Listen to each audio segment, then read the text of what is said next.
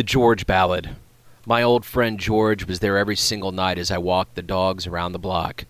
Old cordless phone in hand with decades of nostalgia and dirt, he always waved at passing cars and had a story about the old trucking days, or sales malaise, and a world looking for a buck like lovers hunting Cupid. He was the new grandfather to my boy Miles, and it was always known that he was good with both kids and animals, the hero in a drama only suburban Earth could render. So, when I got the call from his daughter that he suddenly left forever, I couldn't rise from the fog, but I had to for my boy.